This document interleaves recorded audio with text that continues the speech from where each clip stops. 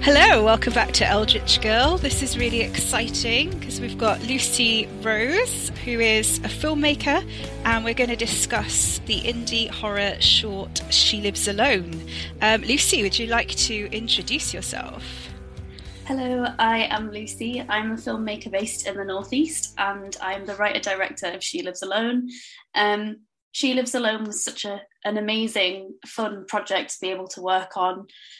The development process was really fun. I worked really closely with my producer to explore the rural landscape of the place I grew up, which is a place in Cumbria. And I really just kind of wanted to bring a small facet of our Celtic regions and that tiny little culture to the screen, and combine that with my love of Gothic horror and ghost stories and all the stories basically that I heard in Cumbria growing up that used to keep me up at night forever.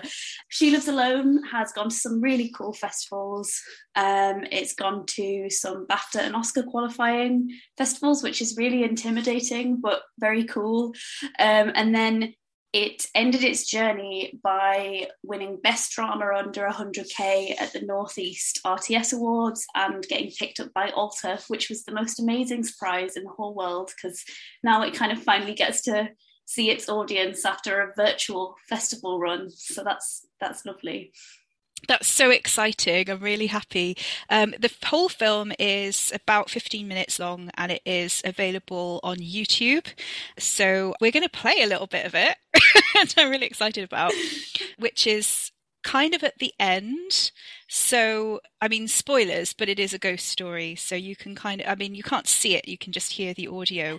But we want to talk a little bit about the folklore behind it and a little bit of what's going on. So we're going to start from 11:41 in, so you get a sense of the music and the dialogue. It's very much a monologue, isn't it? A lot of it is a monologue because it is, well, she lives alone, right? So yeah, it's really dark and atmospheric, and I think there's maybe like two other characters in the whole film, which is really cool. Okay.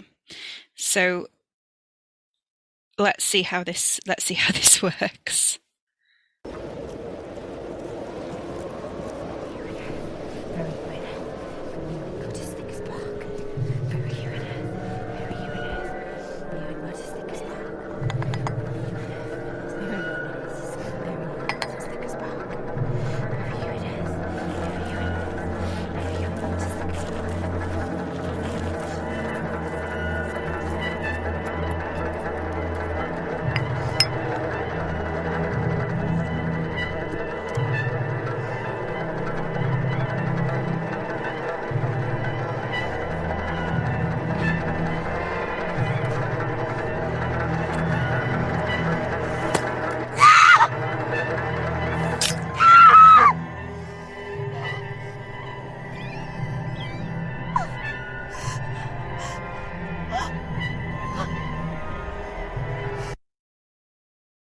I'm actually going to pause it there because that's like a really good bit. I'm going to say just that little section. So I think the coolest image of that is the iron nail through the Bible through her hand, which I'm assuming is an exorcism ritual or part of an exorcism ritual. And can you tell us a little bit about that element and the little bit of dialogue that she's got as a kind of mantra? Is it bury you in earth, bury you in mud as thick as bark? Yes. Yeah. So I grew up in the tiniest village. It maybe had 6 or 7 houses, and it was so remote. So if you wanted to go anywhere to a shop, you're looking at least 25 minutes drive. So the sense of isolation, and because of that, the community and what the community felt like, and how we as people kind of used storytelling as a method within our tiny little culture. Again, 7 houses. I basically took things that I'd heard in my childhood and sort of morphed them and manifested them into this film. So I used to live by this woman who I will literally remember for the rest of my life. who was very superstitious, extremely superstitious woman, and she was just the most incredible person, so like unashamedly weird. Just she was just her true self, which I think is so difficult in a small community, to be able to just like live your weirdness and like not care what people think of you, because everybody has opinions in those tiny little tight-knit groups. And she used to mess around with all sorts, but she taught me like what Ouija boards were and what like voodoo dolls were, and she was really, really like spiritual. And she often talked about like how connected to the earth and to the planet she felt as like a human.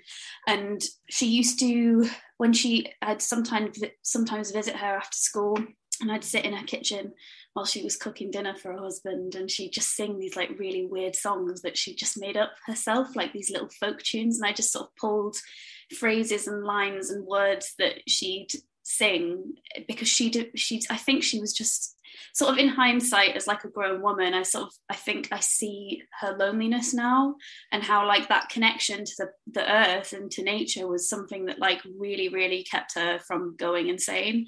And it was a sort of gravity to her, and that's kind of what I wanted to give to Maud, was this sense of like, you might be like without person or people, but you're not on your own. You can always rely on like different spiritual things to sort of find your center. In terms of like the Bible and the nail going through the hand, I think it's really metaphorical, but I really just wanted to talk about the power that was kind of harnessing her, and the struggle between like how her mum was treating her. So for context, people watching who haven't seen it, Maud lives alone. That's the she, and she lives alone. Her mum's just passed away, and she's basically like in this sort of grieving period, and she begins to realize that she's haunted by the spirit of her mother, and her mother left her one thing, which was a Bible, and it was because the mother always thought she was a wicked girl.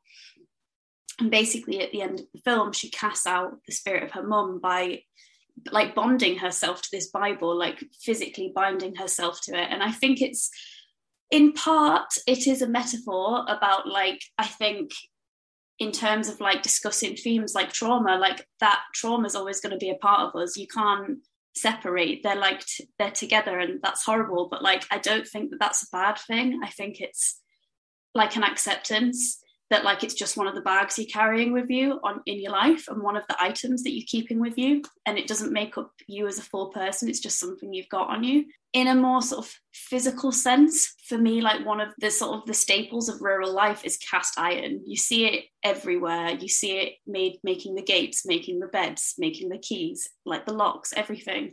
So I think it's just a part, like bringing that like that industry and that sense of like objects having a space in our community, and like how, like, it sounds really ridiculous, but one of the other things is like the redstone. You constantly see sandstone in Cumbria. It's everywhere you fucking go.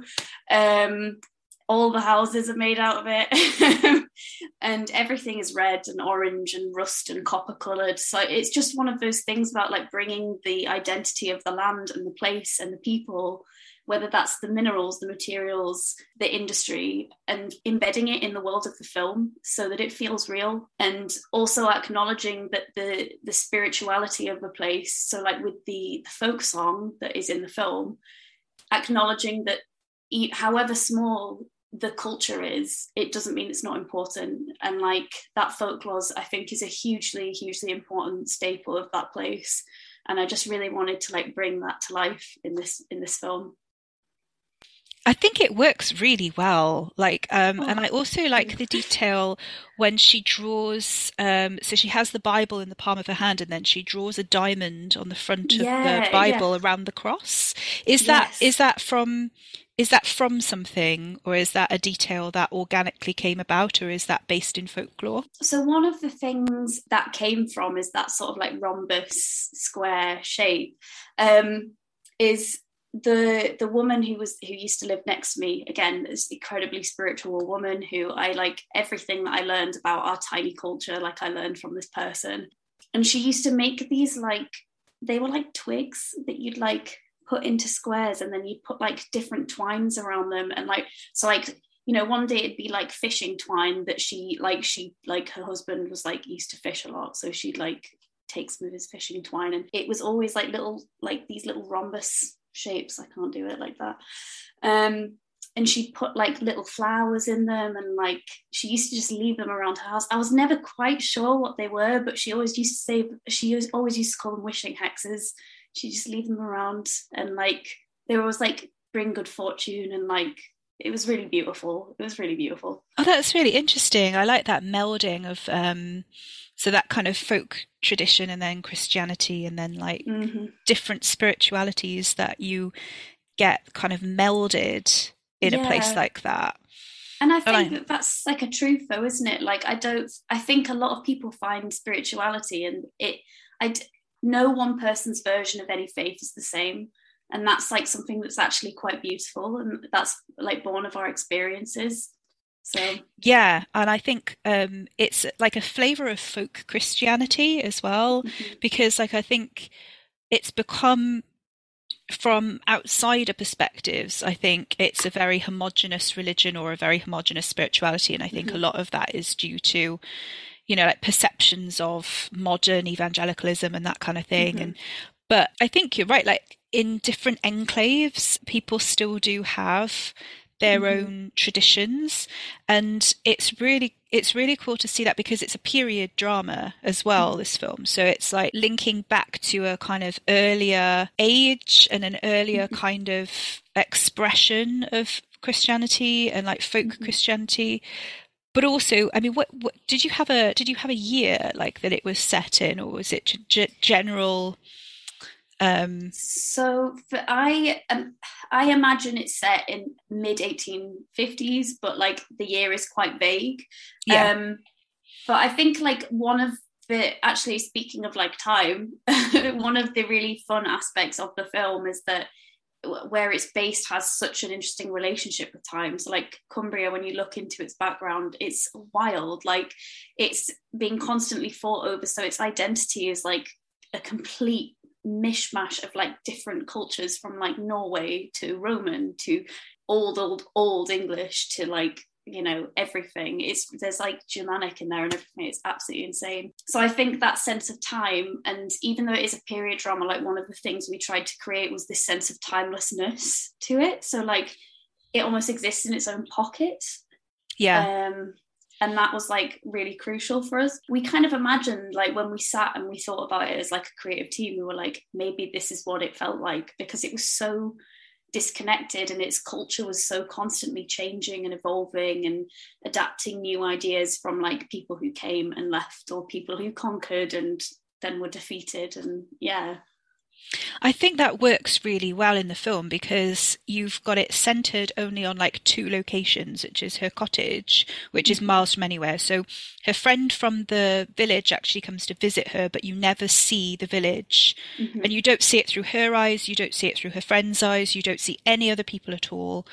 You have a sense that the village is quite a walk away, so she has to travel to get in there, however long that takes. And it's just this idea of there's no civilization, that kind of thing. And even the civilization that there is, it's obviously not urbanized, and it's obviously like quite far from any kind of urban center. So you've already got that kind of thing going on. And the cottage itself is where the horror is. That's the locus of the domestic horror, because the spirit of the mother is haunting her in the house. And so the other place you see her is just on the moors, or kind of, is that a ring of standing stones, isn't it, that she's in?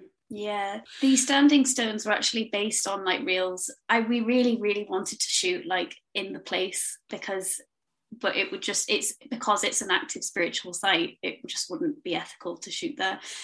But the standing stone's based on a real stone circle called Long Meg and Her Daughters, which is a place I used to visit all the time. And when you go now, it's just the most beautiful place. It's in the middle of nowhere. There's like ribbons in the trees and bells, and it's just stunning. But I mean, that sense of isolation is like, I think with it being a short film, you can't, from a boring technical perspective, you can't explore those worlds, but I wouldn't want to do that anyway. Like I think it's, as just as a personal preference to like how I approach things, again, like going back to that word, like pockets, I really like to capture like small pockets, hidden histories, quiet tragedies that don't necessarily get written down in the history books, because they're not deemed important enough to write down. And like when we think about period dramas, we think of like glitzy, giant, polished, glossy manor houses, sweeping romances, like, you know, especially with like the massive Bridgerton fad that's going around at the minute. Like, you don't think of like the real people and the very real lives and consequences and events, and, you know, those hidden pockets of laughter where one person looks to another and realizes that, oh my God, that's my partner and I'm going to spend my life with them. Or, you know, I hate my sister because she's the worst person in the world. Like, and they had to share beds because they had no money. Like, it's those like really tiny moments that I try to catch onto because they're just not explored enough. But I think it really serves horror, because horror is like, it's everything we fear as a society. And I think, you know, I think in some ways like rural communities, like the way that they're treated within like our societies is odd. Like, you often hear them referred to as like sheep shaggers or whatever, or like farmers, and that comes with the added like sort of thing of like, well, they're not clever enough to have an opinion or this or that. But then in sort of on the flip side, that those communities are also like beloved for their influence on like things like literature from like every genre, you know, from your Beatrix Potters to your, you know, everyone else. So it's a really, I think that sort of like push and pull, and those two opposites create a real conflict, which is why it serves horror so well, because you kind of have to address those conflicts within the subtext of whatever you're making. Can't remember where I was going with that. Just monologuing about justice. You know, but it is though, isn't it? Because you've got like rural communities do have that polarized effect. So they're either idealized, and it's like this is the pastoral idyll before urbanization when everything was perfect, or exploited. Because of the natural mineral, you know, stuff. So you've got things like the South Wales coalfield, which is where I grew up, and there's huge chunks taken out of the landscape. There's massive scars on the mountains from the quarries. And then dying communities exist because they were only there for the mines. And now there's no mines and there's no reason for those communities to exist. And people are like, well, the community just shouldn't exist. You should all just go. And it's like, where are they going to go? You know, and I get very annoyed about that because it's, you know, there are communities that exist and they have their own identities. They have their own deep roots in that place, and that sense of place both traps them there and anchors them there at the same time. Yeah. And I think you get that in this film as well. That sense of both entrapment and anchorage comes across in, like, she won't leave the cottage because she hasn't got anywhere else to go. Like, there's, you know, that's all she's got. She's not going to, what's she going to do? Like, move to the city with what money? Like, you know. It's true. I mean, everything you've just said, like, chef's kiss, by the way, 5 stars, everything. Because I was just sat like, yes, I would listen to a podcast just about that. But like, you're so right. And I think, do you know what, I was talking about this this morning, but I think it's that, like, that split thing we have as humans where our bodies want to be connected to nature. Like, that's what we want in our bodies, in our bones, in our fibers, but our brains are like, I want capitalism. So like, you're like stuck in the middle, like, I don't know where to go. Like, and I've already said this, the middle ground is Animal Crossing, because you get that like relaxed, beautiful countryside, but you're doing it through capitalism. Yeah, it's difficult as well to see it from a 19th century working class perspective, which obviously we are so divorced from now that we have to see it through the filters and the lenses that we bring to it, because everyone sees things through the lens of their own culture, whether you think you do or not, right?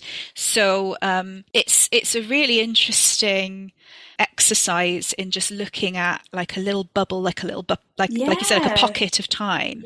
And what I love about it as well is that that quiet domestic drama that we haven't seen, but you start to fill in the gaps for yourself, because a lot of it is the silence and the things that she is not saying. And particularly in the dialogue when her friend just comes to visit her and is like, oh, where have you been? And she's like, oh, I've been here. Yeah, just living my life. Living my life. Except she hasn't been, because she's been stuck in the house on her own. Her mum's dead. And then I think that's you get the sense that space of grief and absence is the time when she's actually starting to realise how shitty her mother was to her.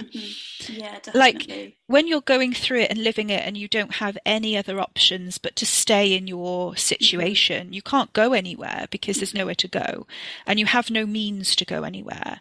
And everyone in the village, in a community like that, anchors you to that community because they're the only people that you know, but also you feel like you have these senses of duty and responsibility to your mother. But that sense as well is imposed upon you by other people who think that you do, right? That you've grown up with. And so you have to answer to everybody in that community based on your choices as well. And she obviously doesn't want to do that. Like, she, not for any bad reason, but it's just she's seems like a very introverted kind of character who doesn't have that ability potentially to stand up for herself and you kind of get the impression that's very much the mother's fault. Yeah, just a little bit. But yeah, and this idea that she's wicked, and that kind of that the mother's constantly telling her that she's wicked, and then at the end you get that realization of, you always said I was wicked, but it wasn't me, it was you. And that and the only time she could have said that is when her mother is dead. I know, it's sad, isn't it? Yeah, it's so fucking. Yeah, I think it's. Do you know what it is? Just crying here, like I was like, it's, oh my god, it's so sad because it's almost like it's like justice, but it's not the justice she deserves, I think. Yeah. Which is what makes it horror, and it's also what makes it true, right? Like, it's so sad. And I think it's, do you know, like, one of the things I always talk about this, but I think it's so true. And I think if we all just like looked at this and like acknowledged it, it would really change the way we think about how we express ourselves as humans, which is like, I think obviously, like, as a culture, as a society, as a civilization, we've picked up bits and pieces of our history, and those are the bits that have survived. That's what we are now.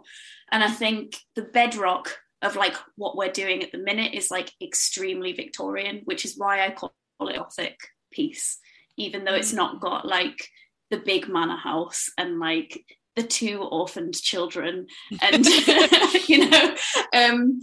but I think that's why I call it a Gothic piece, is because I think in terms of what it's trying to say about like us as humans now, like we are most directly linked to that time where capitalism became everything, like mass production, science, medicine, industrialism, all of these new things that started changing the way we experience the world, things that kickstarted technology to like a new level, things that opened the door to expression, conversation, like newspapers were selling more, books were selling more, people were experiencing new perspectives, whether they liked those or not, disliked them, and I think it's that thing of expression. Like now when you put a parallel to that, and you talked about like how quiet she was, how she never says what she thinks, and I think, like especially like we didn't make that film in lockdown. That was a pre-COVID film. It was written years before COVID even happened.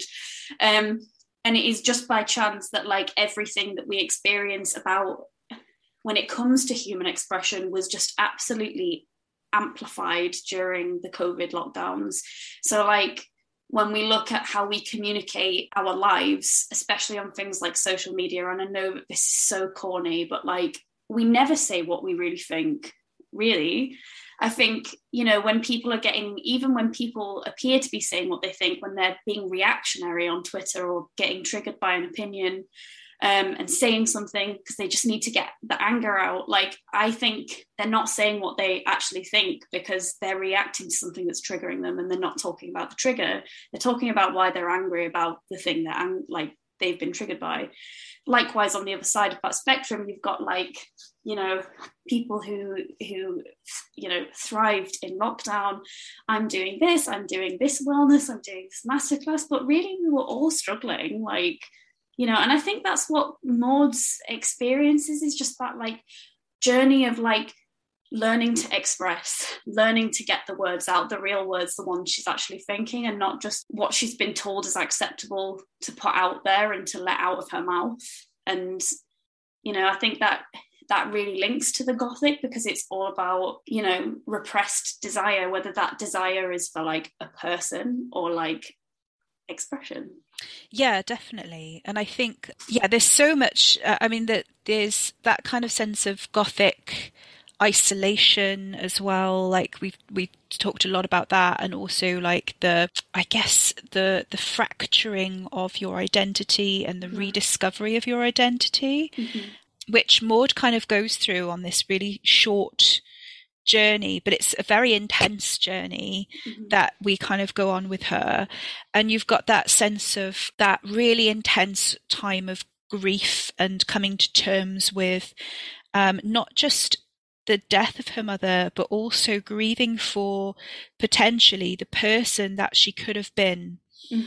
Yeah. Which she's only just coming to terms with.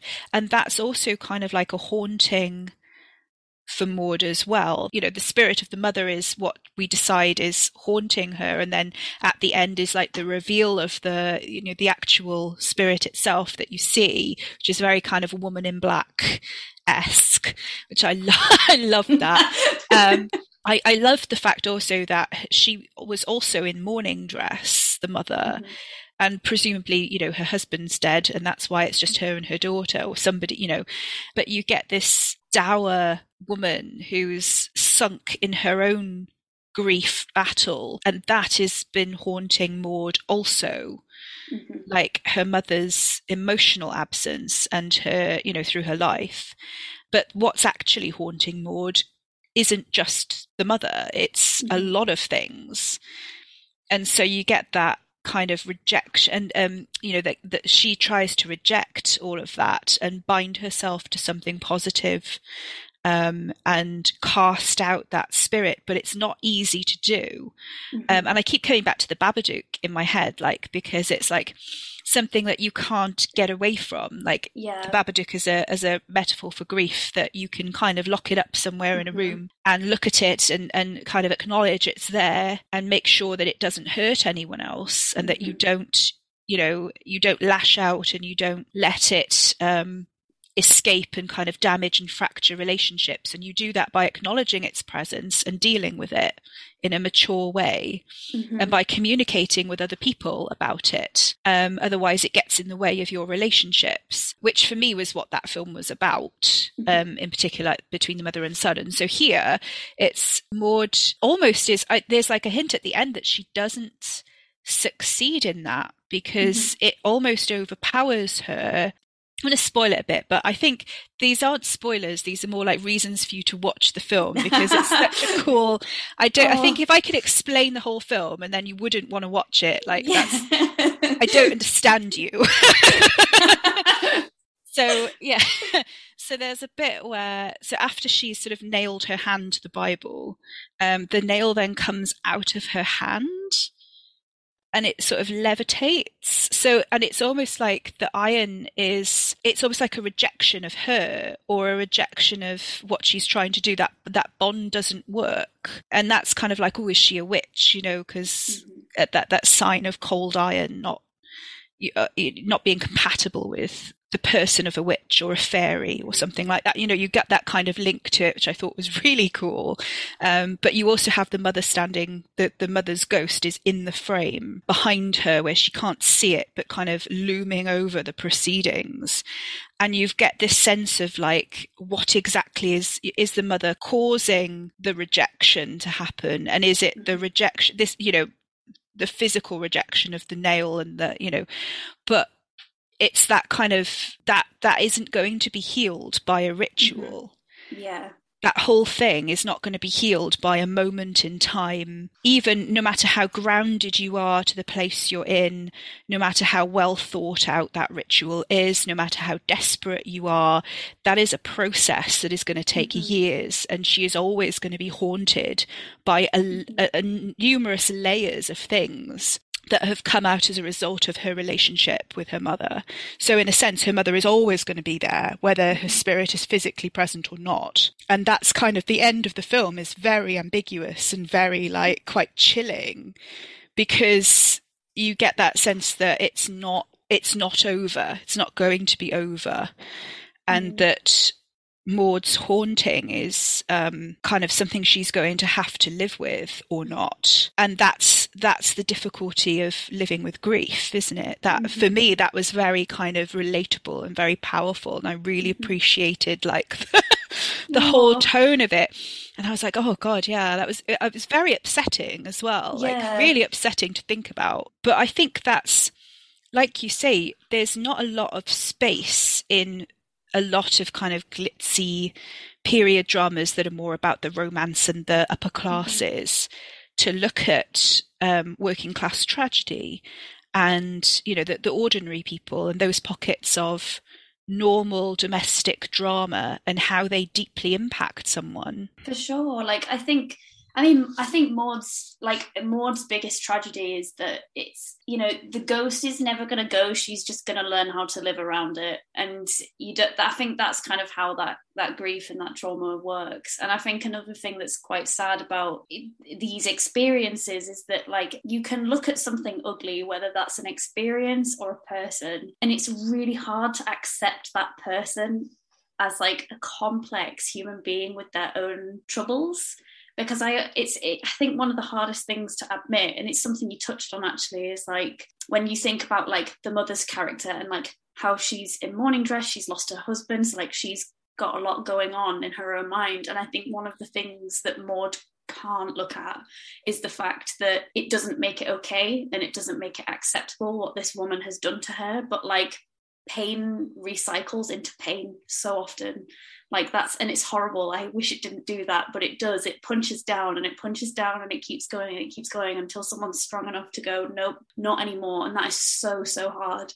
Whether Maud does that remains to be seen at the moment, because I think that's another journey. Like just looking at it is the first step, isn't it? And then like dealing with it in that in all its complexity, in everything that it carries with it, that's like a whole other beast. Like it's just so much. But I think, you know, like in terms of like the working class aspect, like one of the things that just became so apparent to me when I was doing my family tree, and it's, you know, like my family, like I grew up in Cumbria, but my family are all from Yorkshire, and I realised none of us really had left Yorkshire since the 1500s. That's what I discovered. We'd always been in like this area of like Sheffield and Huddersfield.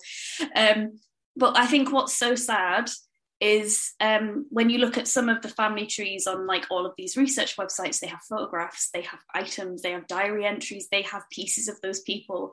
And I still think I'm lucky because a lot of people don't have names, but I just have a list of names. I don't have church records. I have a couple of censuses that I found. And I just think that's so awful that like we've deemed that some people are like worthy of being remembered and some people aren't. Like, I just find that like horrifying. And that's, you know, like, oh God. Yeah, I taught a family history course a while back, and it's really hard when you've got like very limited things to go on. And one of those things is the which people don't, I think, take for granted now and don't realise, but the accessibility of things like photographs. You had to save up for those. And maybe there was only one, you know, one shop in the town that was like 3 towns over. So that's a whole day of it. And you have to take that day off work, and you can't take days off work because that's not how it works. I know. You can't just... You're running a farm. You can't just go off and like, oh, you know, never mind about the cows today, dear. We're going to have our photograph taken. Like booking some holiday. Yeah. So it's like, it becomes a very lower middle class, Mm-hmm. aspiring middle class kind of thing, but a very middle class kind of thing to have your Mm-hmm. photograph taken. Um, but also I think people don't, well, at least in Wales, you had to pay for a church service, but you didn't have to pay to have your relationship blessed on the church steps. Mm-hmm. So there was a lot of, so you won't have parish records of those blessings for the Mm-hmm. relationship because those relationships were not technically legally marriage, uh, you No know. way. So in Wales, like I know somebody was doing his family tree who was, and he was in his, he'd retired and he was doing it as a thing, and he realized he was the first legitimate child in about 200 years. Oh my 300 gosh, years, that's yeah. insane. And the reason was that it was just too expensive for people to get married. So they used to do a thing where they would take on the name Mrs., the Mm-hmm. epithet, and say that they were Mrs. Jones, but they never legally changed it, and they never legally had the marriage certificate to Mm. prove that. They just had, they just moved in with their partner, took on Mrs. as an epithet, and then had the children, and the children all had Mm-hmm. the husband's name, and everyone just worked around it as if they were married. And that's a lot more common than people think, and it was a lot more widespread, especially if you were poor. And that's why it's really hard to find a lot of the records, Mm-hmm. but also just the accessibility of things like weddings, things like, Mm-hmm. things that would leave that indelible, that That mark on. mark, Yeah. yeah.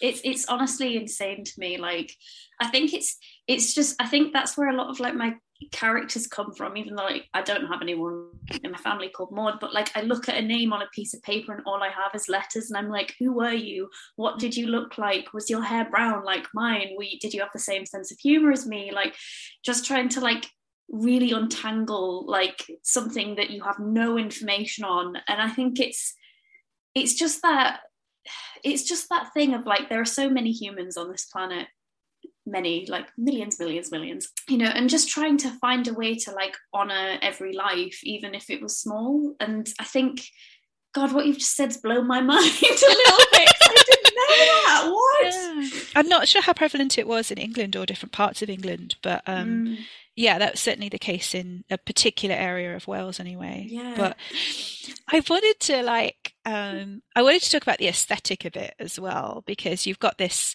it opens with that end scene. So it Mm-hmm. opens with her on her knees on the moors digging earth up. And Yeah. like did that so and you use such a lot of muted colors and muted tones. Is that like was that a conscious decision from like the a standpoint of we want this to be gothic and we want it to look like this, or was that something organic, or how did that kind of work out for you?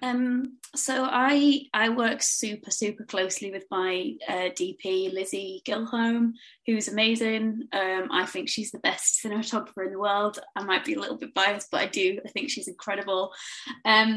So a lot of the time you give a script to a DP like quite late on, but I literally, from the conception of the very idea before it's even written down, like I WhatsApp Lizzie and I'm like, hey, I've got this idea, I want to know what you think. So she's there from day dot, and she, bless her, like she shouldn't have to, she reads so many drafts, and she really does see like a project evolve from like, the bare bones to like the fully fleshed like form that it ends up in. But me and Lizzie, like, we talked for a really long time about how we wanted this film to look. We watched loads and loads of different movies that we really loved. But I think the main, in terms of like creating an aesthetic, building a world, like our main thing was like, we want this to feel like it felt for Maud. So the muted colours and the sort of like the mauves and the browns and the sort of like muted greens, like those are all colours she would have experienced, and those were the colours of her world.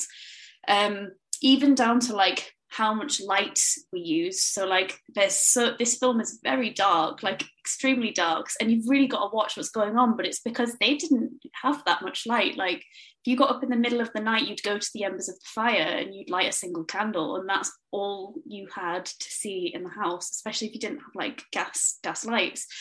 So we really wanted to like bring that sense of her world and like her everyday experiences in terms of like what she saw, what she felt. Like even the music, that was like the woman I worked with was called Di Hexon, who is an incredible Irish composer, just has the most beautiful mind.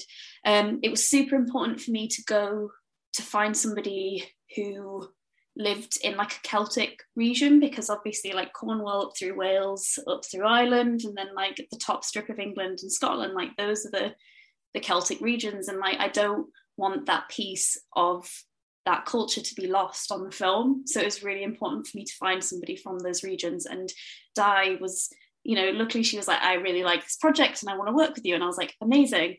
And the first thing I said to her was, I wasn't super particular in terms of what I wanted. I didn't send her any music that I liked. I was just like, this is what you need to know about this film. And I said, it's about trauma.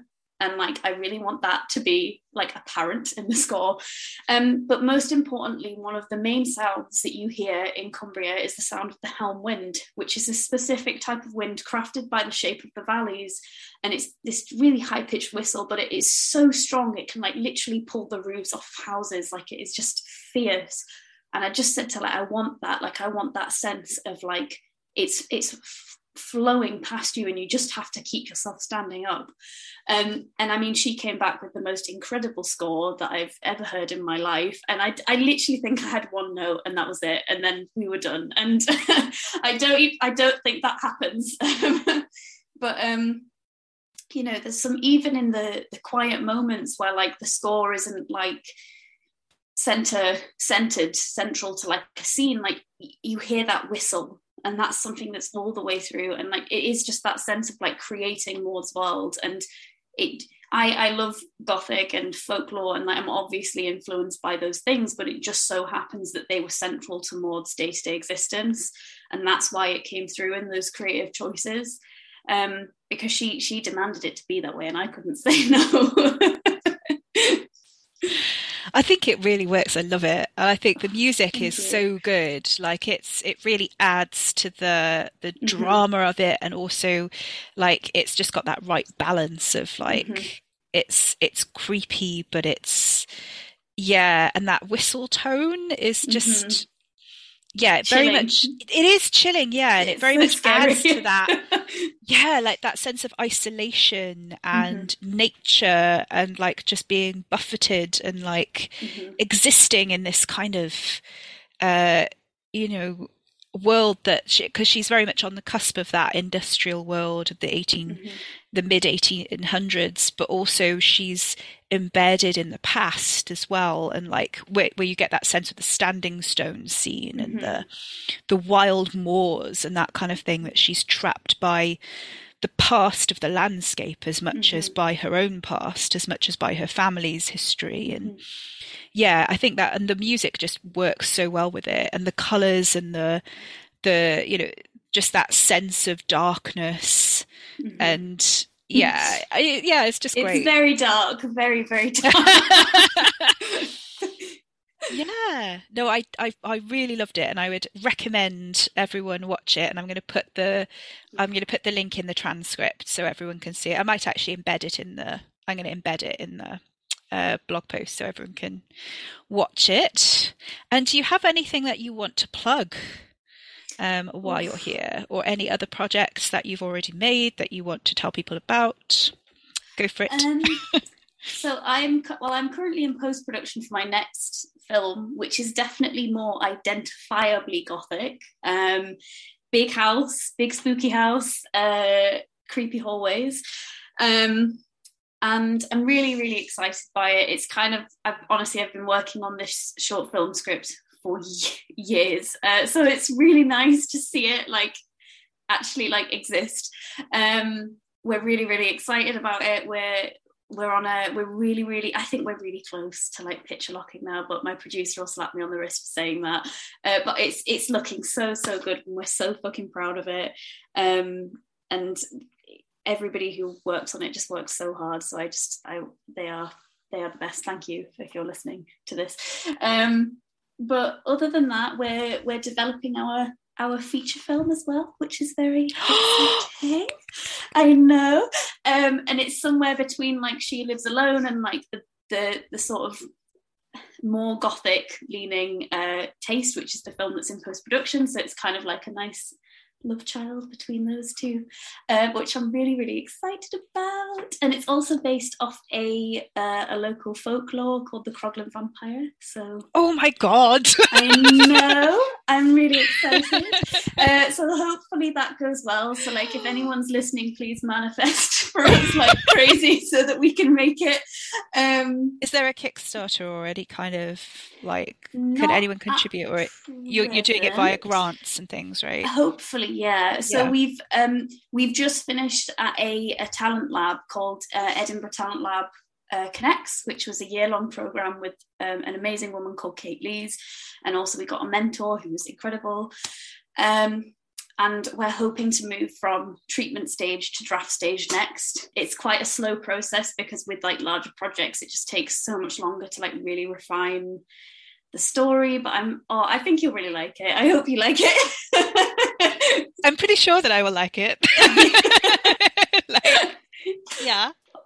But other than that, I'm just vibing, you know, and manifesting like hell. I think that's enough, though, isn't it? Like, yeah. You don't want to do like, that's another like post-production and then like a feature film. Like, it's a hell of a lot of work. Yeah. Oh, I'm so happy. I was so excited for that. So yeah, can't wait. So everyone watch this space. Go follow Lucy on Twitter. Yeah, please do. I post hilarious memes and yeah.